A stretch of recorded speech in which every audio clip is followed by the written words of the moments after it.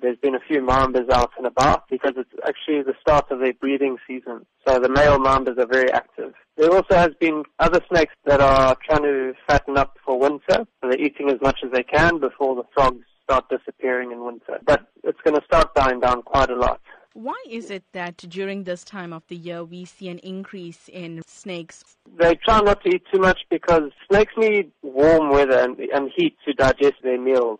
So in summer, that's not a problem. But in winter, it does get cold and they struggle to digest their food. Which are the more common snakes that one should be on the lookout for? Well, in Durban, we have quite a lot of Mozambique spitting cobras. They are very common. In areas that border valleys, there are black mambas around. Those are two snakes which do have potentially lethal bites. But they're not looking for people. They don't want to bite people. They're a lot more scared of us than we are of them.